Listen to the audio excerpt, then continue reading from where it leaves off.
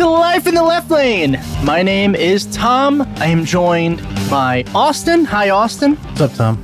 Yeah, a lot of bad things. Yeah. And to tell us about some of those bad things is our good friend from the past, present, and maybe future. We'll see how this episode goes.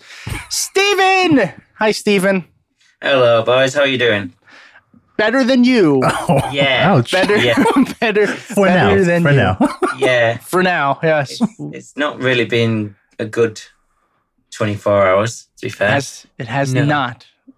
For anyone who may remember or does not know who this voice is, Steven is a good friend of ours who is also our, all right, I'm going to see if I remember all these, our Not America correspondent, our world correspondent, and our UK correspondent. That's right. Is that all? Yeah. He used to be the host of the Not America Report, which isn't really there anymore. It's just kind of the episode. So, Yeah. But welcome back. It's been a while. Yeah, I'm glad to be here. I'm glad to still have you two back as well. Yes, no, thank you. We are glad to be back. I Yeah. will be completely honest. When I messaged you to come on to the show the day after the UK election, I was under the impression that we would be celebrating and having a good old time. And that is not the Well, case. no, I would prefer that to be Yes. the reality of the situation. Yeah. I mean, we could Um, pretend. Do you want to pretend? Yeah. So it's fantastic now that we now have Jeremy Corbyn as our Yes. Prime Minister, and we can look forward to a socialist utopia. Yes, And even if we do Brexit, it will be as closely aligned to what we existing have as a course. deal. So we won't have a completely screwed economy for a generation. The NHS is saved. We're It will great. be saved, yeah. We're not going Right. to have to do some really disjointed and unfavourable Nope. deal with the Nope. United States to sell out our cherished NHS to Big Yes. Pharma. See, wasn't that fun, Stephen? That was was a lot better than what is actually happening. Yes. Well, then what actually did happen? Because I'm dead serious. I have no fucking idea how this happened. I'm hoping that you have some kind of insight, something that Austin and I wouldn't be able to know, because at least from my end, I thought with the political climate and with everything happening in Brexit, how much of a fucking disaster this entire thing has been, that this was going to be an easy win for the Labour Party. It just makes sense politically. So how the fuck did the Conservatives destroy the Labour Party last night? Well, what you're unfortunately doing there is you're applying logic to the way in which people vote. I'm sorry, okay? That is always our mistake. and that doesn't really happen, as you might have seen in your own country. Yes. Yeah, so unfortunately, what would have on paper been seen as been an easy win for the Labour Party, especially considering their policies were, rebuilding the NHS, creating a strengthened cradle-to-grave welfare system, making sure that education was accessible for all, free, throughout people's entire life, getting a Brexit deal that was going to be actual favourably to the UK, and then putting that deal to people in as a referendum to see whether they wanted that or to stay as we were. It all on paper looked like, considering what the absolute shit show that the Conservatives were under Boris Johnson, it should have just been a no-brainer to just go for that option. So what happened?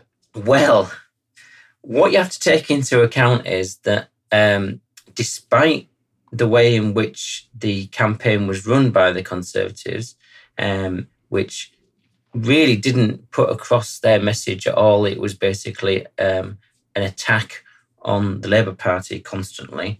The fact that Boris Johnson was running scared all the time from either meeting members of the public or from doing interviews with the broadcasters that were actually interviewing all the leaders. It ended up just being that the focus was kept purely upon Labour and their policies, which should have been a good thing.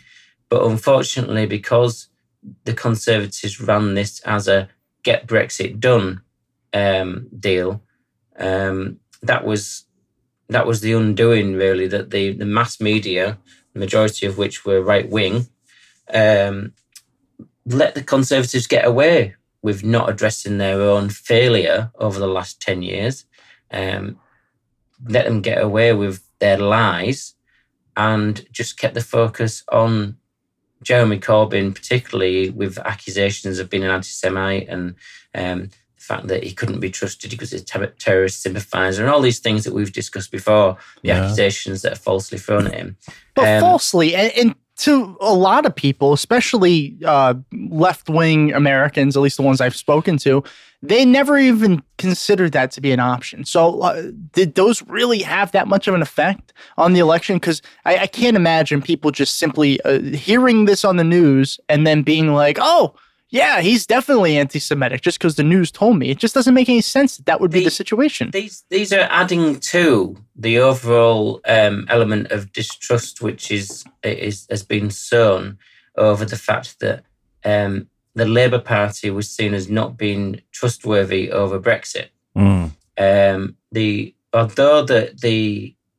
it was basically a 50-50 thing in the first place, only slightly more than that actually won Brexit in the first place, it still meant that the majority of the Labour heartlands, unfortunately, had been poisoned into the idea that they needed to come out of the EU, and that was then meant that the Labour Party were caught, basically, by in between a rock and a hard stone of either supporting Brexit, and therefore they'd been seen to be sort of frustrating Brexit happening over the last 18 months, 2 years, by actually fighting it in Parliament and etc., and not actually just agreeing to the bad deals that were put forward just because they were awful deals.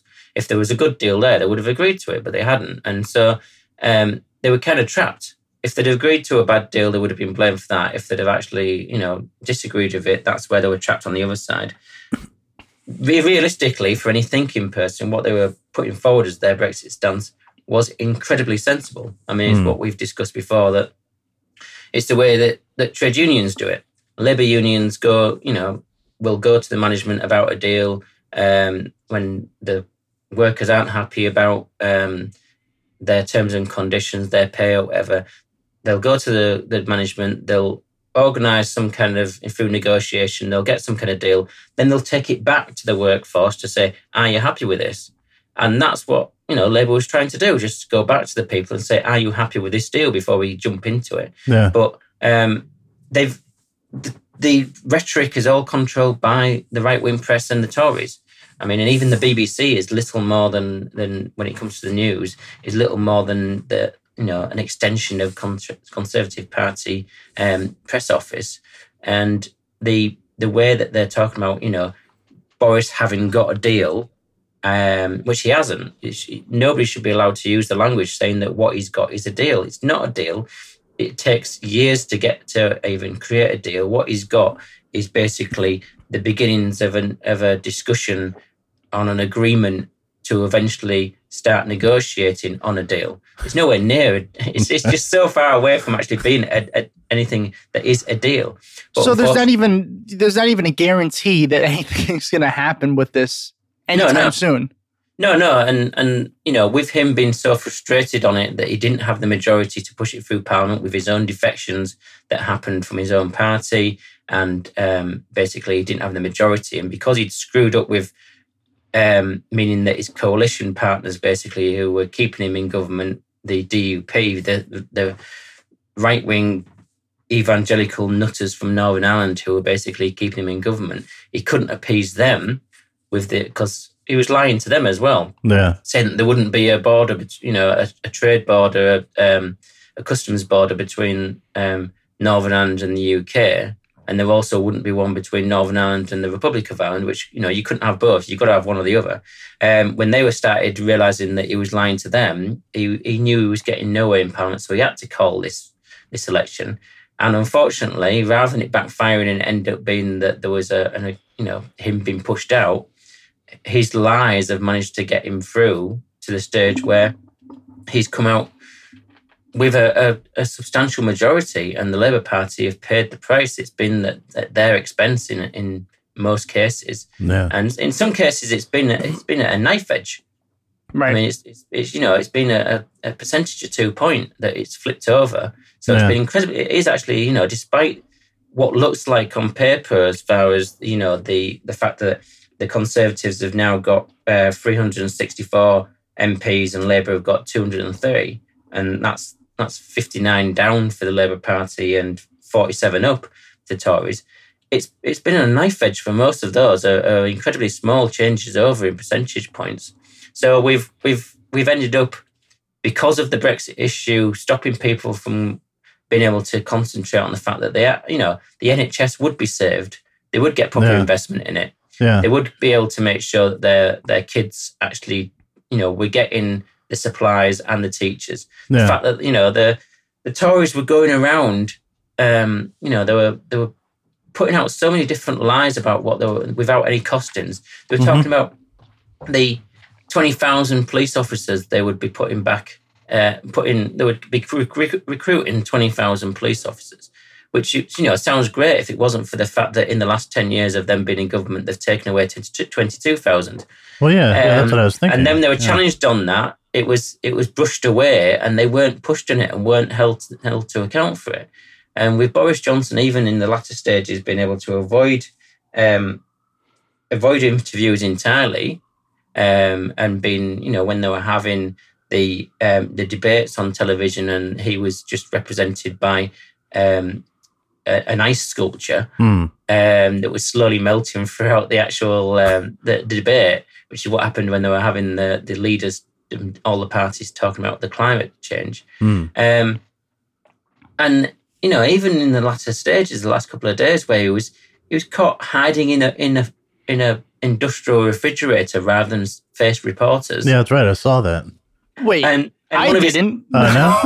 And one of his aides, this was like at 7:30 in the morning. He was visiting some commercial dairy, and went and hid ran away from the reporters and hid in the commercial refrigerators where the workforce was and stuff.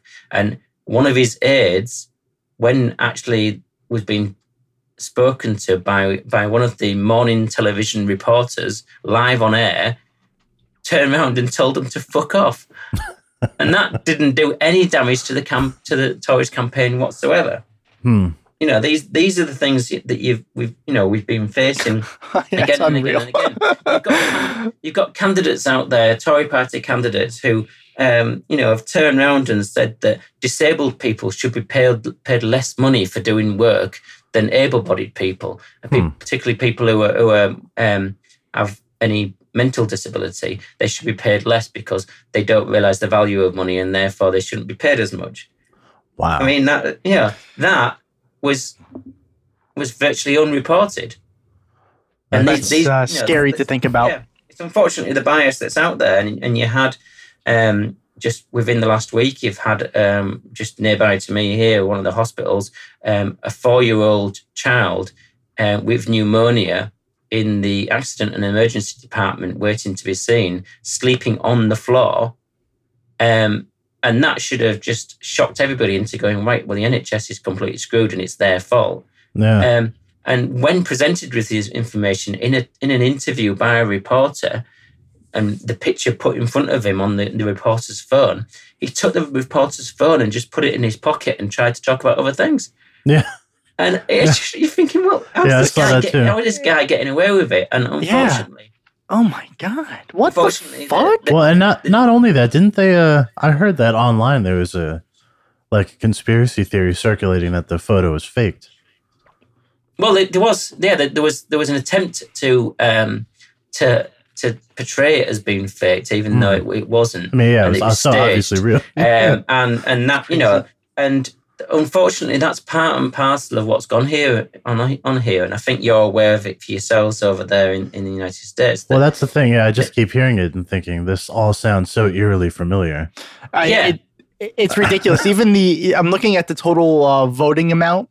The Labour Party lost by 3 million votes. It's like even that number is reminiscent of past. And it's this. the way in which information is presented, and that because the Tories have lied so much, but also on the other side of it, they've portrayed the fact that, well, all of us are lying, all the parties are lying to you. Yeah. So that they've, that is making it that the truth that is being told by the Labour Party, and to some extent some of the other parties as well, has just been completely wiped away and portrayed as being false. This whole fake news thing means that there's a total disvalue in there being information being treated as being actually true, and therefore something that has to be taken on board for people to make a decision on.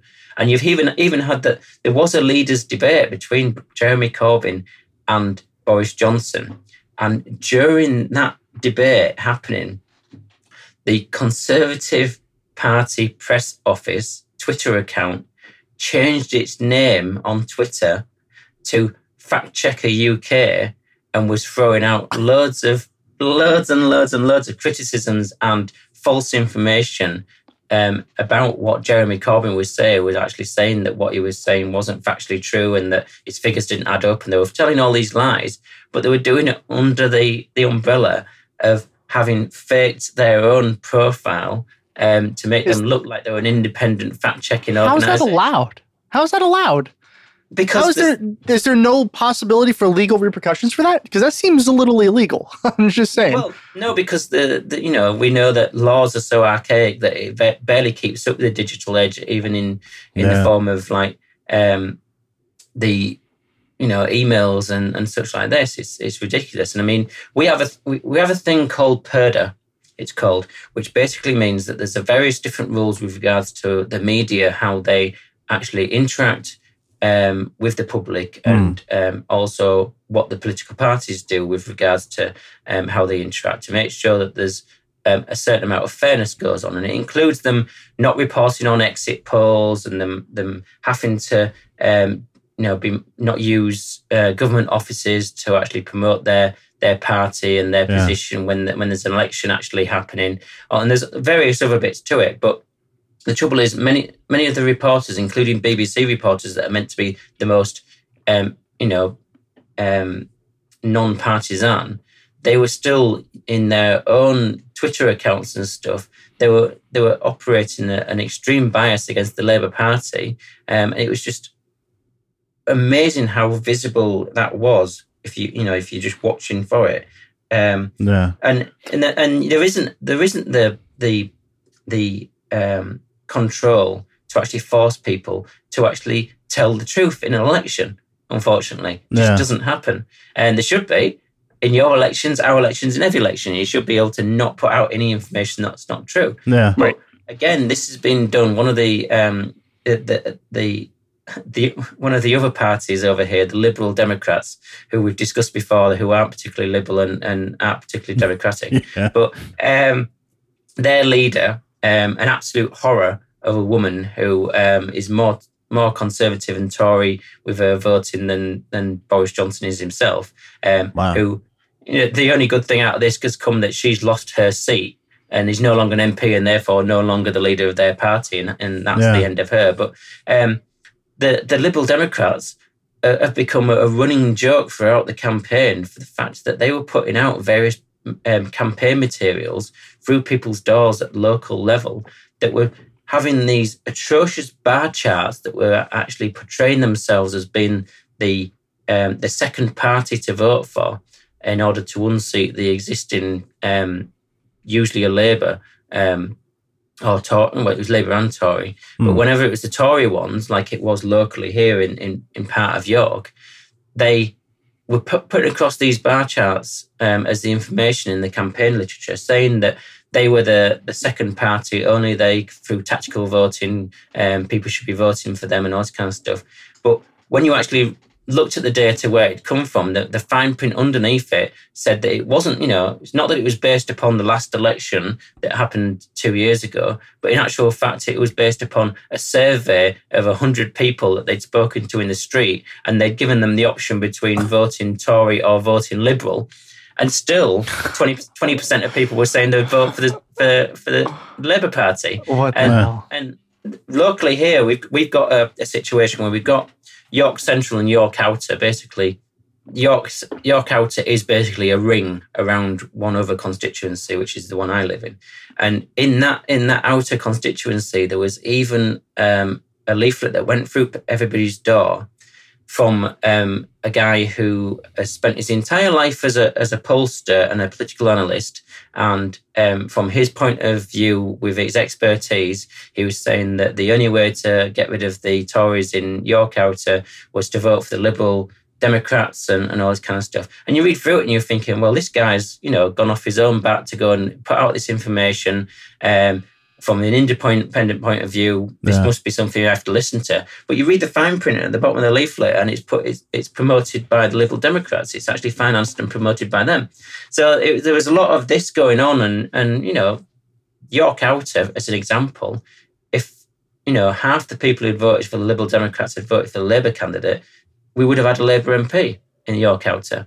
And that happened across the entire country, where that's how knife-edge it was, that if it hadn't been for the underhand tricks done by the Liberal Democrats as well as the Tories, that would have meant that the Labour Party probably would have been in government like we wanted them to be. But so that it's a lot closer than it actually looks on paper to how close they were to winning. But unfortunately, the outcome has been that fine in York here, I'm a little red dot surrounded by an ocean of blue, which in your country would be a bad thing, but over here, because we have the colours the opposite way around over here, that's actually a benefit over here. So I've still got my MP who's a Labour MP who's great, but we've lost some incredible MPs. We've lost Laura Pidcock, who's from the North East, who's been rightly recognised as a future leader of the Labour Party. She was a fantastic orator and passionate socialist, working class woman, young, and unfortunately she lost by just a few percentage points. She's been put out. And the longest serving Labour MP who's been around since 1970, a guy called Dennis Skinner, who's well respected in many ways and also feared in some ways, called the Beast of Bolsover because that's the area he represents. This is a guy who back in the miners' strikes in the early 80s gave up a year's salary and give it to the striking miners to keep them going. And now those older miners who are now pensioners who decide they want Brexit have decided to unseat him and put a Tory in charge. That's insane. As their MP. And you're thinking, well, it's just what you're thinking. But this is the story across the entire country, unfortunately, that Brexit has been sort of has been used to push out all the rest of the issues. And when people are losing the NHS services and the welfare and the workers' rights, and we're back to rationing like we were in the war because we've got no trade deals and everything's been sold off, including the family silver and your grandmother. So, Stephen, I have a question because we're kind of on that topic now. With these prominent Labour Party members gone and Jeremy Corbyn announcing that he will step down as the leader of the Labour Party, who is the future of the Labour Party? Who's going to be the next person? And is that person going to be able to get more support than Jeremy Corbyn was? I think we'll have a generation shift, and I think there has been for a long time. There's been the critiques within the Labour Party from the old-fashioned, not the old-fashioned, but the neoliberals, the Blairites. Have been the criticisms of Jeremy Corbyn all the way through, and they seem to be thinking this is now their opportunity to take back the leadership of the party. But what they don't realise, I don't think, is that the party membership as a whole votes on the leader.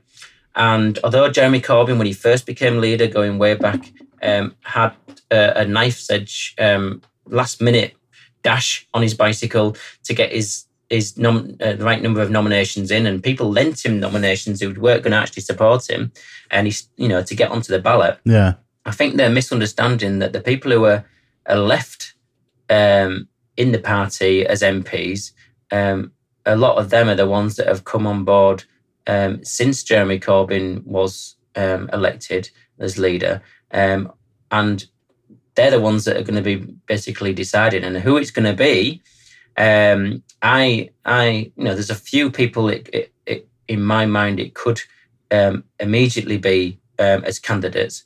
Angela Rayner is one of the people that it would possibly go for it. Okay. She's a working class Manchester girl from up in the north of England here who was a single mother at the age of 16, and she's self-educated, very much a plain speaking woman, very eloquent though in dissecting the point and challenging people, and has got a certain amount of charisma. But she is a bit of a gobby northern bird in some people's eyes. But then I think that's what some people want from the Labour Party. They want somebody who looks like them.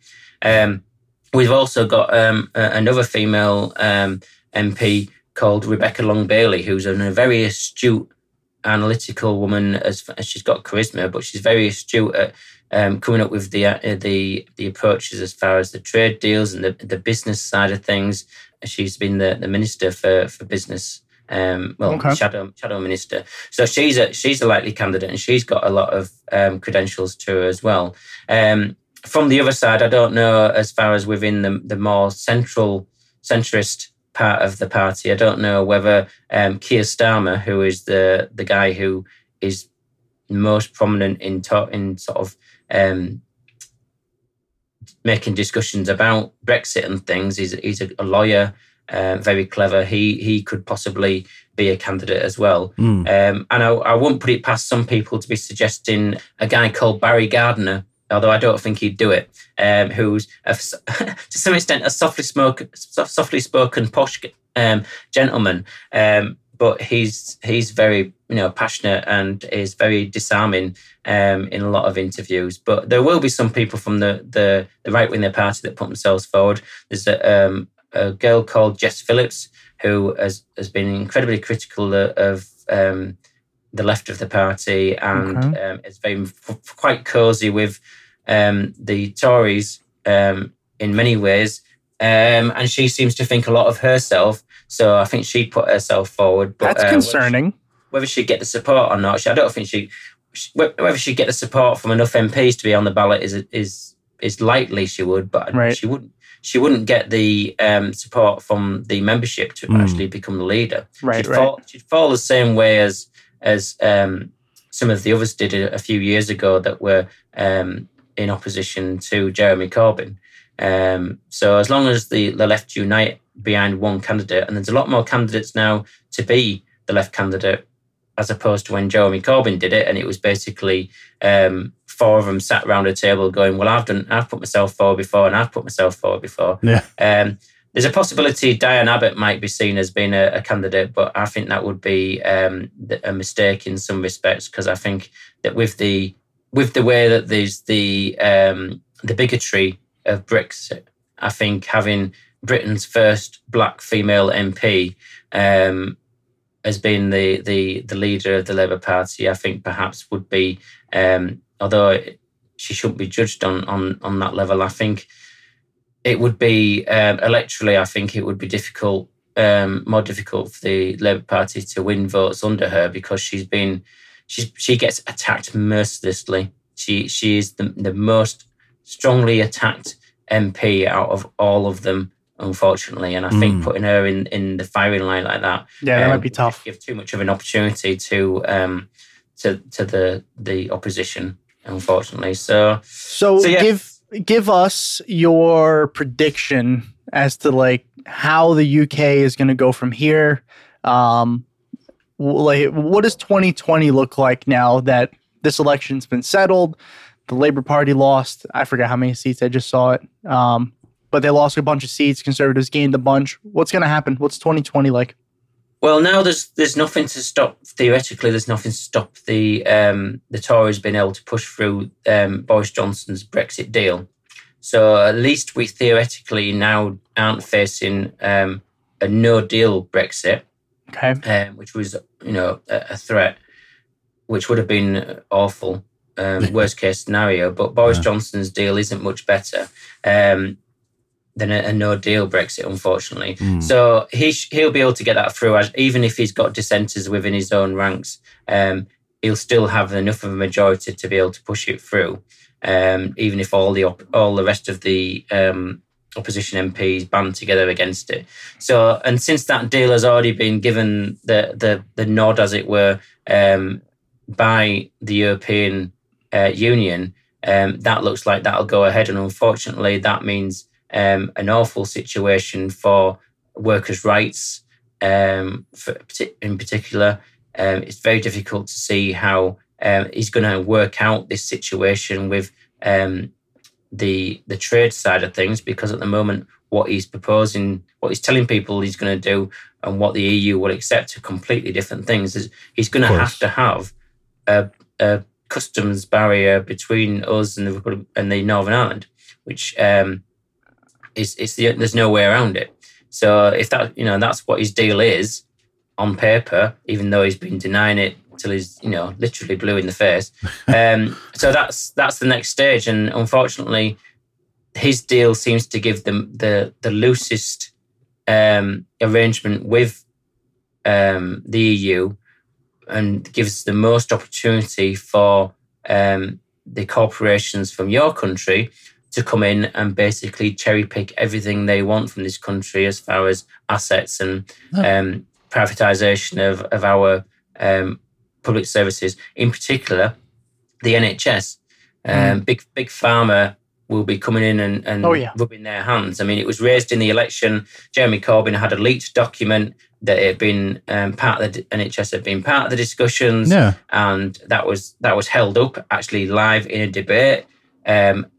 The document, and then it was actually then put out there for people to see, but that didn't have enough impact upon people to go, well, actually, our NHS is going to be, picked clean the bones. I really, to be perfectly honest, that. we're not going to go down the lines, I don't think, of it being privatised as such in the sense of what you've Hopefully got. Hopefully not. Yeah.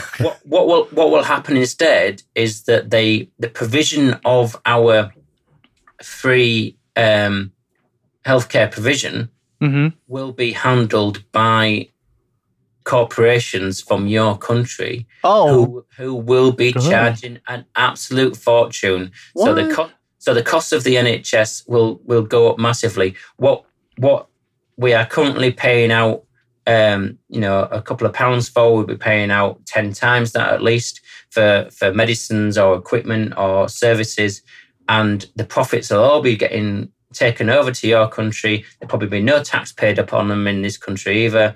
And of course, with that extra cost being put upon the NHS for giving the same services we're already getting, and without there being the extra money put into the NHS, that just means that we're going to end up having less provision.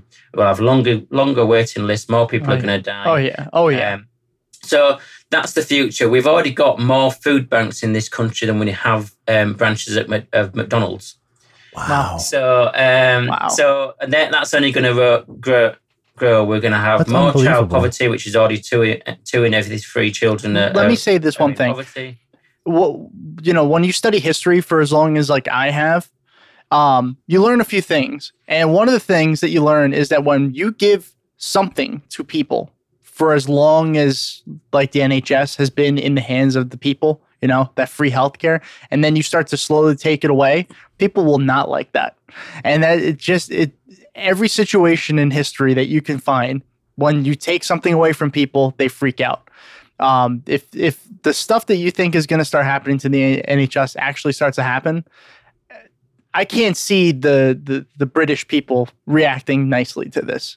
If they start seeing privatization of companies and of the insurance, it'll be a mess. Well, it already is. But this is why I can't see it going down the insurance route that you have with your healthcare system, where people have to be insured. Well, it's polite of you to call it a system. That happening. but still, the provision of the actual free services going into private hands, that's already been happening. I mean, Richard Branson's company Virgin has got quite a lot of the contracts, and when he was refused one of the contracts in the southeast for one of the hospital trusts, based upon some irregularity with regards to what he was offering as far as guarantees on pensions, I think there was, and some things like this. He ended up taking the NHS to court and winning about £300 million from the NHS just for being refused a contract. And unfortunately, that'll be the situation that we're in, where companies can actually sue for not being given the opportunity to privately tender for any of our services. And you're right about the fact that that's why if it was taken away and it was just moved over to an insurance system, people would be alarmed. But unfortunately, the way they're doing it, which is monetising the NHS for private gain, but not actually it being at a direct cost to the public, it being a cost to the public purse, that's more in the line of being like the analogy of a lobster in a pot, where you put it into the pot of cold water and you just gradually turn the heat up so it doesn't realise it's getting boiled. Yeah, I see what you're saying. It's the same thing. People don't see the creeping privatisation that there's already been. And it's the same with the academisation of school, which is basically the equivalent of charter schools that you've got. People aren't seeing that as being privatisation, despite the fact that it essentially is, it's private companies running public schools. And people aren't having to pay to go to the schools, but it's the private companies running the schools.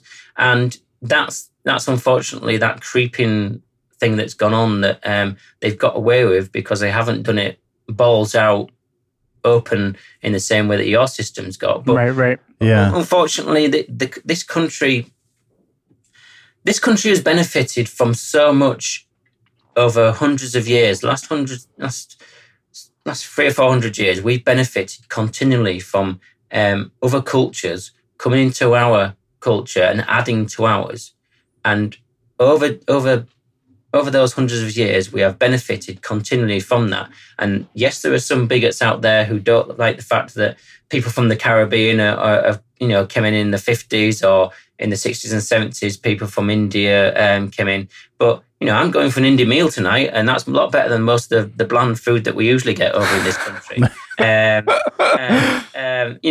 And they've added to our culture in so many ways, in music and literature and just giving us better tasting food and all these kind of things and bringing in lots and lots of things. But unfortunately, the biggest influence on our culture from another country over the last 60 years has come from yourselves. Mm-hmm. Not you personally, obviously. Yeah.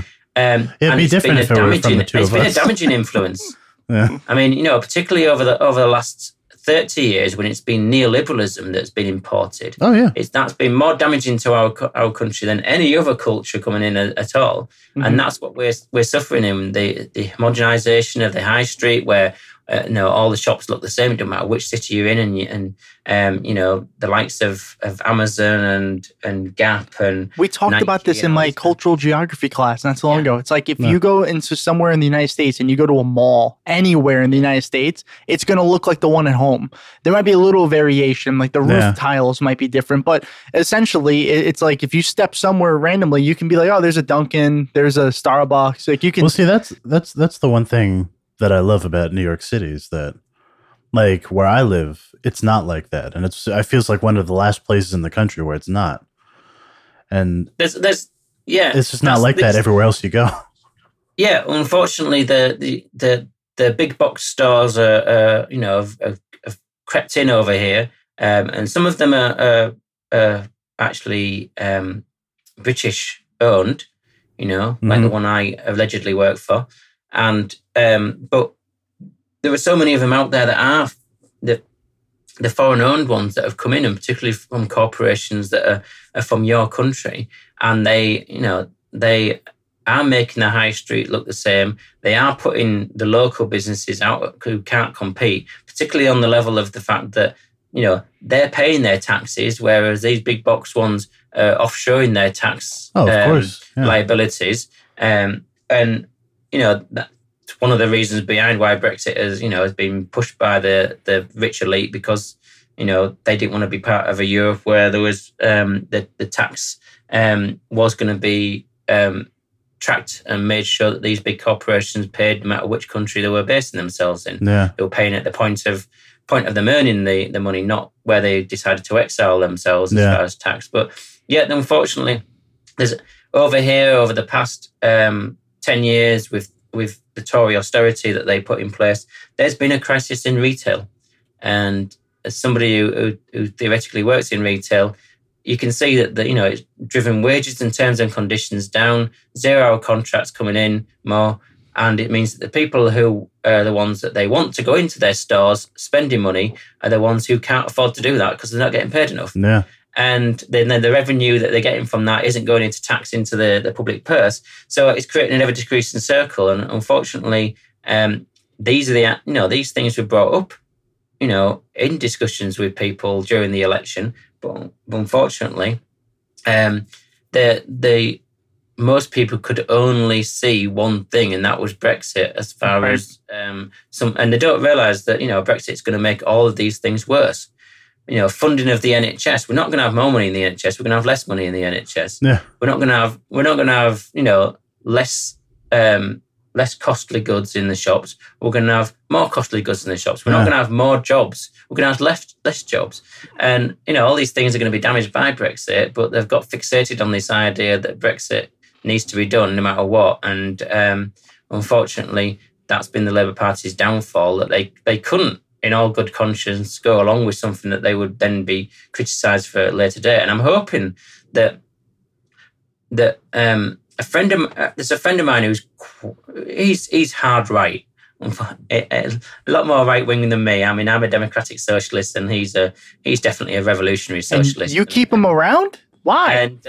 And because sometimes it's useful to hear his perspective on things. And it's not. Don't lie. He's in favour of. He's from the left wing. He's in favour of Brexit, and he's what's called a Lexiteer. And now his point of view is that it will free us from the corporatisation, the neoliberalism and capitalism of the EU, and give us freedom to move away from that as socialists. But the worst case scenario of us become even more entrenched into that system, what will happen is things will get so bad that people will realise that capitalism is so bad and neoliberalism is so bad that they will actually start becoming more radically socialist, and that will actually trigger a revolution. And, pie in the sky, because that's not really the way that things work. If you look at the history of this country, but to come up with that idea that things are going to get so bad that we're going to end up having some kind of groundswell, that's scary, socialist revolution.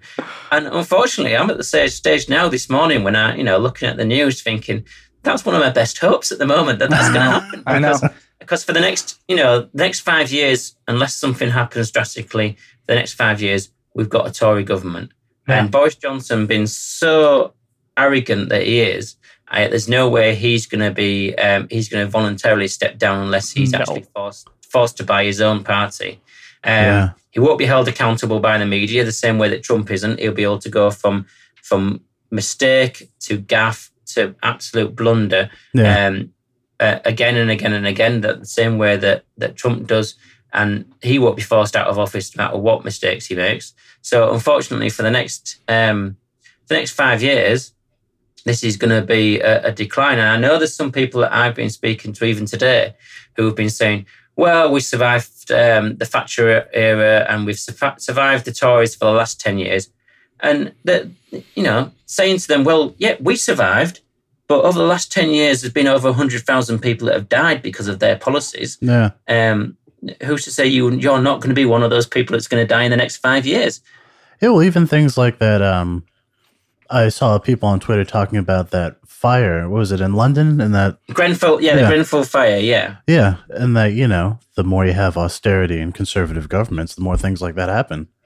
Yeah, because there's just even regulation. Even during the election campaign, there was student accommodation in the north of England up here that the exact same thing happened. Now, nobody died in it. Everybody was evacuated. But exactly for the same reason with the cladding, that there was a fire and there hadn't been the rules to make sure it had to be sort of fireproofed in that way. So that could well have been another disaster along those lines. But the irony of all this is that the place where the Grenfell fire happened at the last election, it flipped over to being Labour Party by a very slim margin because of the way that the Conservatives have mishandled it so badly that even they couldn't get out of being pointed at as responsible. Yeah.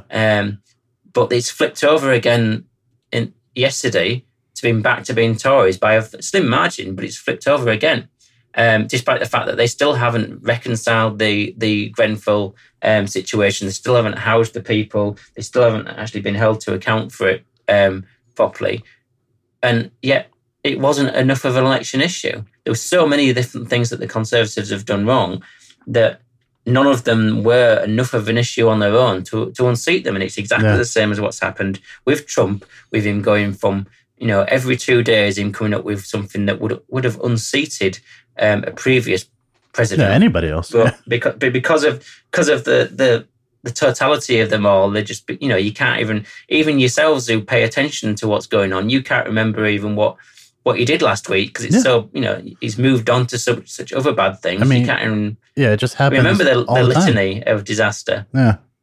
Yeah, it's frustrating. It's funny because I just hear so many parallels. Like even people on the left, that was the during the 2016 election, that was the Jimmy Dore argument that, vote third party, and if Trump wins, he'll make it so bad that there'll be some kind of left-wing revolution. And it's like, that's just not the way it works. No, it's just not the way it works. It doesn't.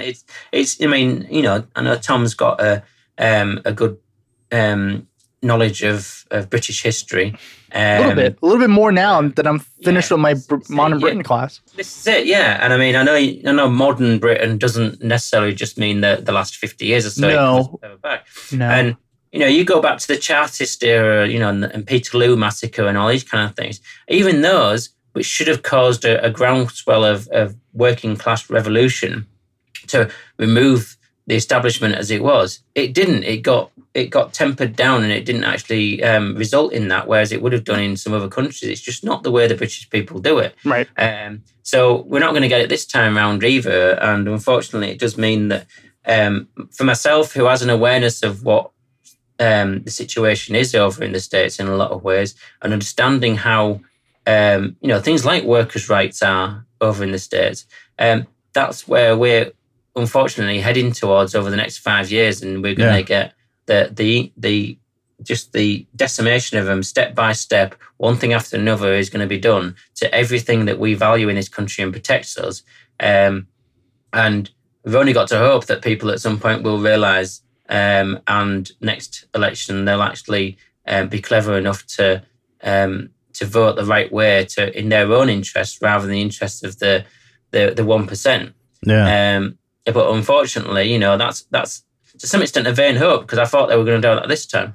Yeah. I thought people would eventually have realised now, finally. But as you know, in your own country, that people will vote against their own self-interest for bizarre reasons that they just tell themselves. And no matter what you try to do to persuade them otherwise, they're still going to do it because they're not voting based upon logic. They're voting based upon some insane bias and scapegoating and using lies to prop up their decision making. Yeah. Right.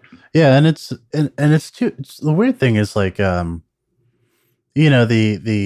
consensus among a lot of the pundit class is that there's conservatives and then there's liberals, and that then there's this these people in the middle who are what in America we go after every election, they're the ones who decide. But if you actually look at what those people believe, their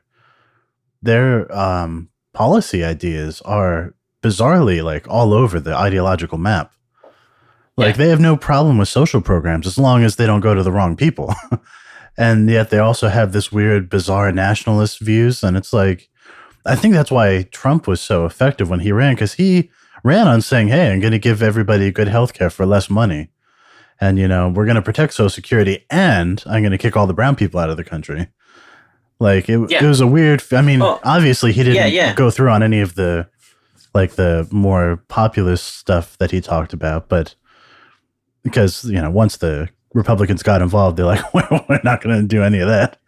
But no, and they probably knew that, it was something he knew to begin with. And it was, you do the things that they can afford to do as far as monetarily.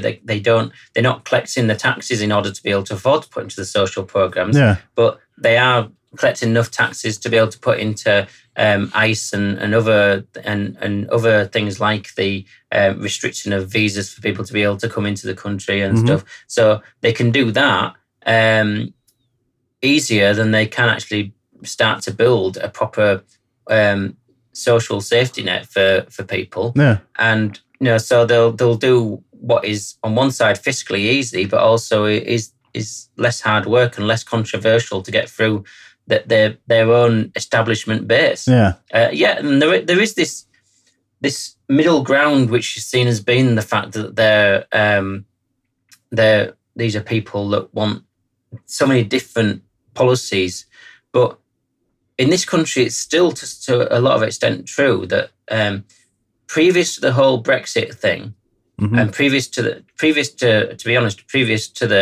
the worldwide financial crash, it was that people's social attitudes towards race and gender and sexuality and religion, they were all becoming more and more progressive, and the majority of people were more accepting and understanding and open, and just willing to live with each other. But because of the financial crisis, then pitting people against each other, because there needed to be scapegoats. So they were the people who were at fault. The rich people were pointing at others, saying it's the immigrants, it's women, it's gays, it's the Muslims, and. It's the same as happening in your country. That has given rise to the nationalism. It has given rise to the bigotry. And that's why the people want the progressive policies. They want the free healthcare. They want the better schooling and free university education. They want all these things. And they want a 4-day working week where they still get paid a living wage and all these kind of things. Yeah. But what they see is the fact they're saying that they can't have those things because of the immigrants, because of the gays, because of women, because of the Muslims. And that's where they're saying that their trade deals with another country are the things that are stopping them from being popular, them being profitable. And that's the scapegoating, which previously wasn't there. And these people still believe in these progressive policies, but they're not wanting to include the people who they see as being the ones that are stopping them from having them.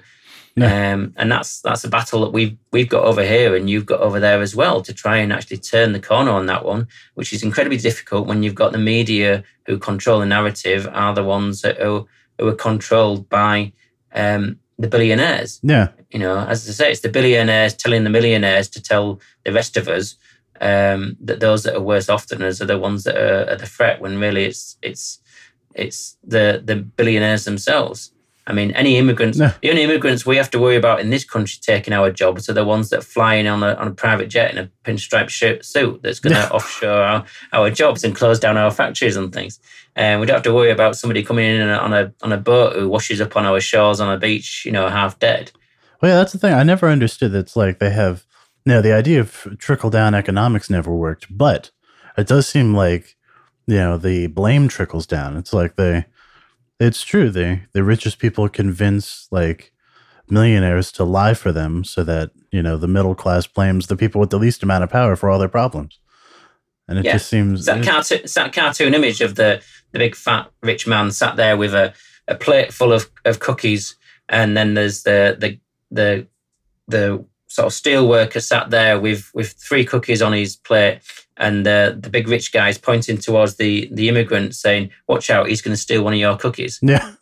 And, it's the abundance that they have. I mean, the people who are rich don't need all this money. There's no way they can spend it. No. And if they were taxed, they wouldn't even notice the tax that's being spoken about. And even for the right wing, the levels of taxation that some of the your candidates in the Democratic sort of primaries and stuff, and over here what the Labour Party was putting forward, the taxation of the rich people and of the corporations was still less taxation than was done by Reagan and Thatcher in the 80s, who had been meant to be the paragons of right-wing neoliberalism. Yet still it's seen as being something they can't do. Reagan even raised Social Security taxes, supposedly to help pay for the boomers who are retiring now.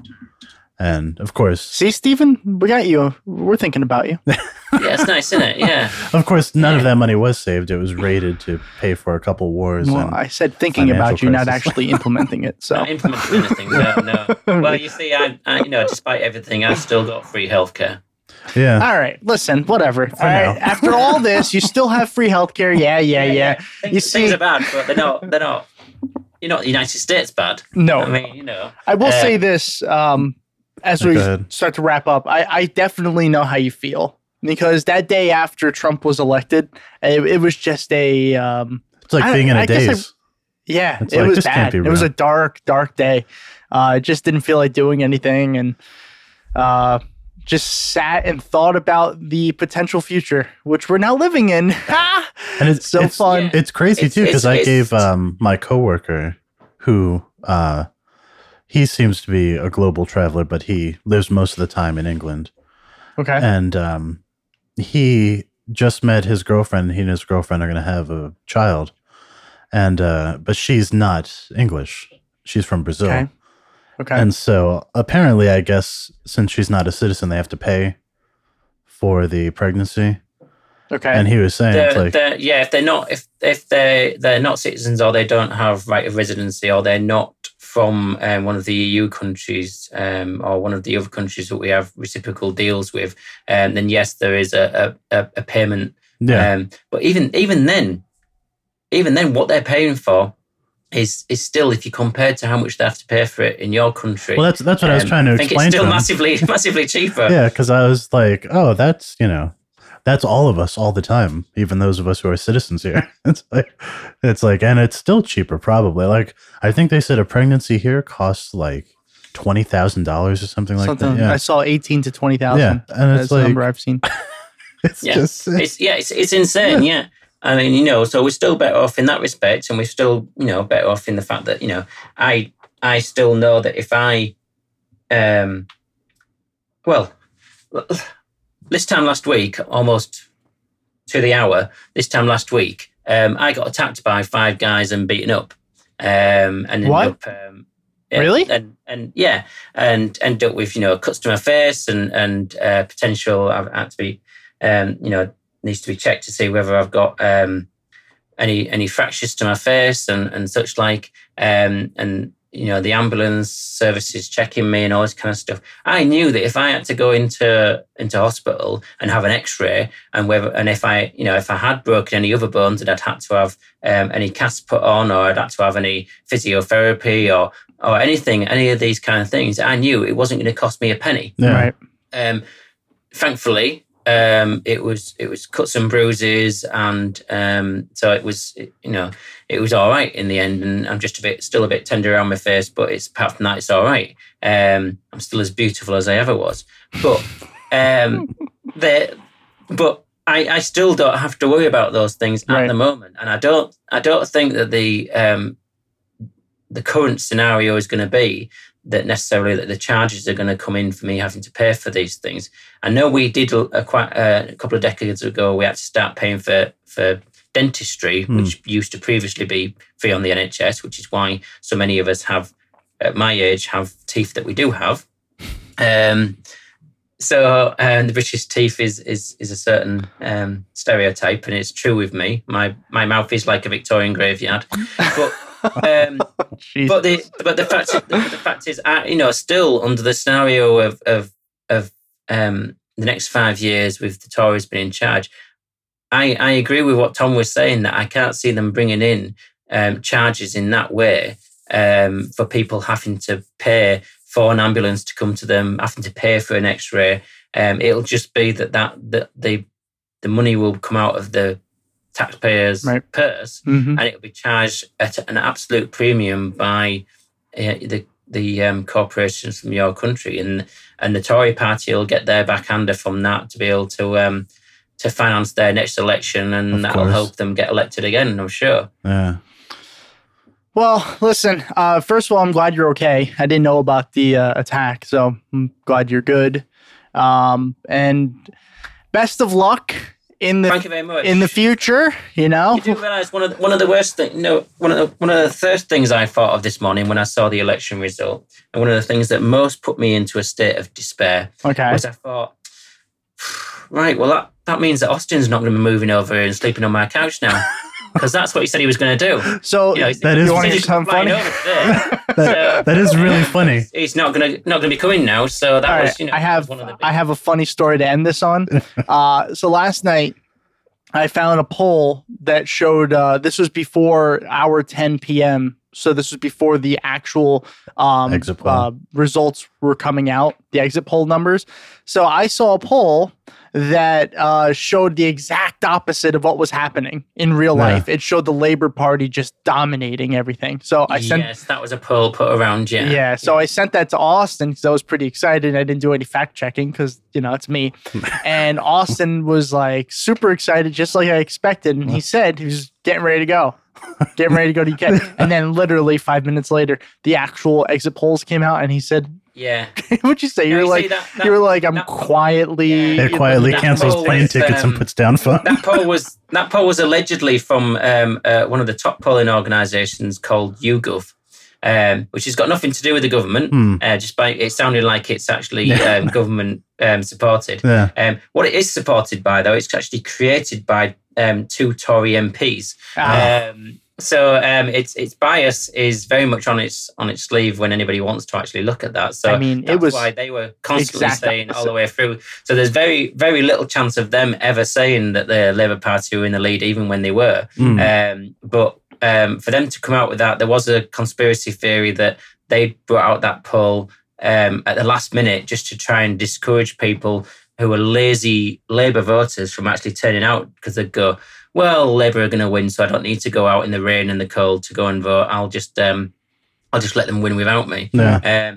But I think it was just, for once, I don't think it was actually from them themselves. But yeah, so unfortunately, you'll have to find another excuse to come over sometime, Austin. Yeah, I know. I mean, I probably still will, but it definitely won't be as exciting. No, not to live. It'll just be to visit.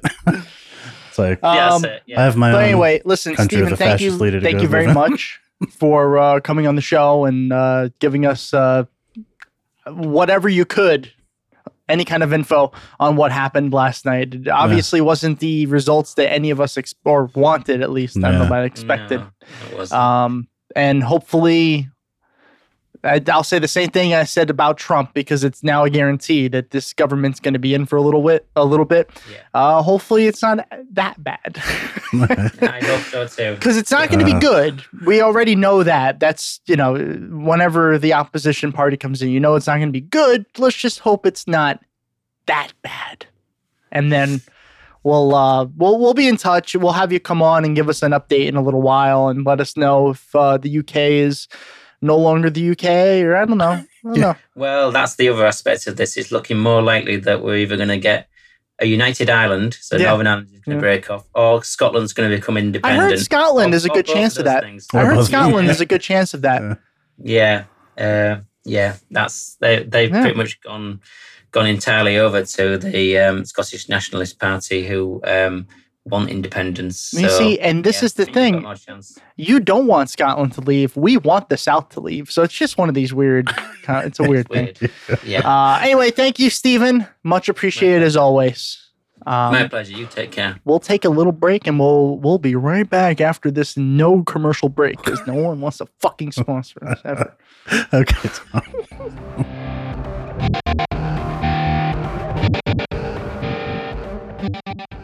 All right, we are back from our sponsorless break. And if you want to change that, if you are, part of a company and you have the ability to give sponsorships out, if you want to change that little spot there can be yours. Yeah, enjoy it.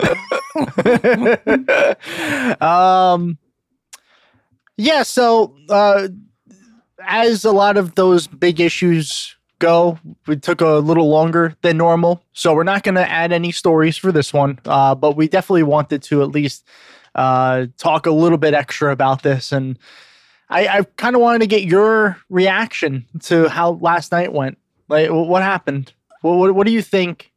I mean, Steven explained it better than we haven't understand it, but like, did you expect that? No, I didn't expect it. I also didn't expect a Labor win. Honestly, what I expected was for things to pretty much stay the same, to have it be like a hung parliament. And I thought maybe if Corbyn Labor would gain a little. Well, I thought maybe they could either gain a little or lose a little, but if they could form a coalition with like two of the other parties, they could form a minority government. Yeah, can't even do that. No. Can't even do that. No, I didn't. And it just felt like it was just echoes of 2016. Like, that's what it felt like. Yeah. It's like, how could this be? You know, this place that in a lot of ways I always hold it up in high regard as like, look at, I know. You know, like, we could be better than this. We could be like them. And then they just make the same stupid mistakes. And it's like, what are you guys doing? It's funny because like Steven touched on this. Like I have a little bit more of an understanding of the history of modern Britain now. I took a whole class on it and learned a lot. And one of the things I learned about, especially in the early 20th century, the post World War II era, when the Labour and the Tories were like going back and forth, when they established the NHS, the one thing that always surprised me in that class is learning that the Tories really didn't have a plan to get rid of it ever. They were like, it's there and we're going to keep it because the people want it and the people need it. Yeah. And even with like Margaret Thatcher, Margaret Thatcher even pointed out that when you focus on just the candidates, not the parties, you're going to have situations like the one we just fell into. Yeah. But even that wasn't talking about getting rid of the NHS. And here we are with this modern Conservative Party of England, and that's not necessarily the case anymore. And that's one thing I really admired about British politics. It's like, we'll debate on issues, but the things that are set in stone are set in stone. Yeah. And I thought that was going to be the case for forever. And apparently not. No, and that's disappointing. It's demoralizing to me as an American because I kind of wanted us to be a form of the UK. Yeah, and if anything, the opposite's happening. Like they're becoming more like us. I know. I was thinking the same thing when he was talking about the way that they're trying to privatize the NHS. I'm thinking, oh no, you better stop this fast. Yeah, because if you are from England and you're listening, and you're not a huge fan of Jeremy Corbyn or whatever the case is, just take it from us. You don't want our healthcare system. No. It's very bad. And you definitely don't want some kind of weird, like, corporate public partnership. No, absolutely not. I mean, like when he was talking about, their equivalent of charter schools, I mean, there was just a report released about charter schools here in America where I think it was something like 38% of them. I don't remember the exact numbers. I think it was in the 30s.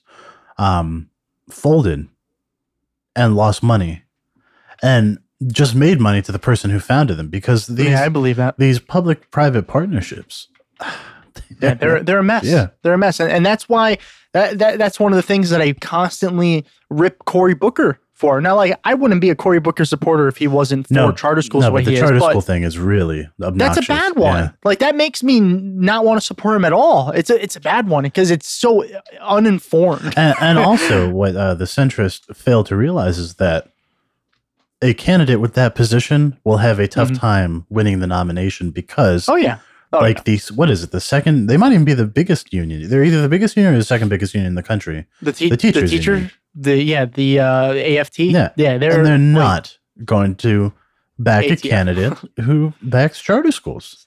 Yeah, no, absolutely not. Absolutely not. That goes against what their whole thing is. It's like, because the teachers at charter schools, apart from like the very affluent ones, usually make less money. They have less education. They're not as well qualified. The outcomes are so mixed. Yeah, like that. I know. Like, basically, the places where it's working are where rich people live, and it's basically become a public subsidized private school. Yeah, Also, don't forget the racial factor. No, of course, it's very big on race. Yeah. This whole issue with charter schools, because I mean, the way that these kids are selected into charter schools sometimes too are wild. With like, it's like it's literally a lottery. Yeah. And they'll have little balls in a spinning thing, and they pick out names, and it's like, oh, congratulations. Wait, what? I mean, that's random, but it's not really random either. It's a mess. All I'm saying, because we could talk about this forever, is England should not be going this way. No. And the fact that things could go that way, especially with the current government that's in place, not to mention the Brexit stuff. Brexit's going to be a nightmare. That's going to be terrible. Yeah. Like there's no ways to go around that and say that that's not the case. No. It's going to be terrible. Yeah. It's not going to be a good exit.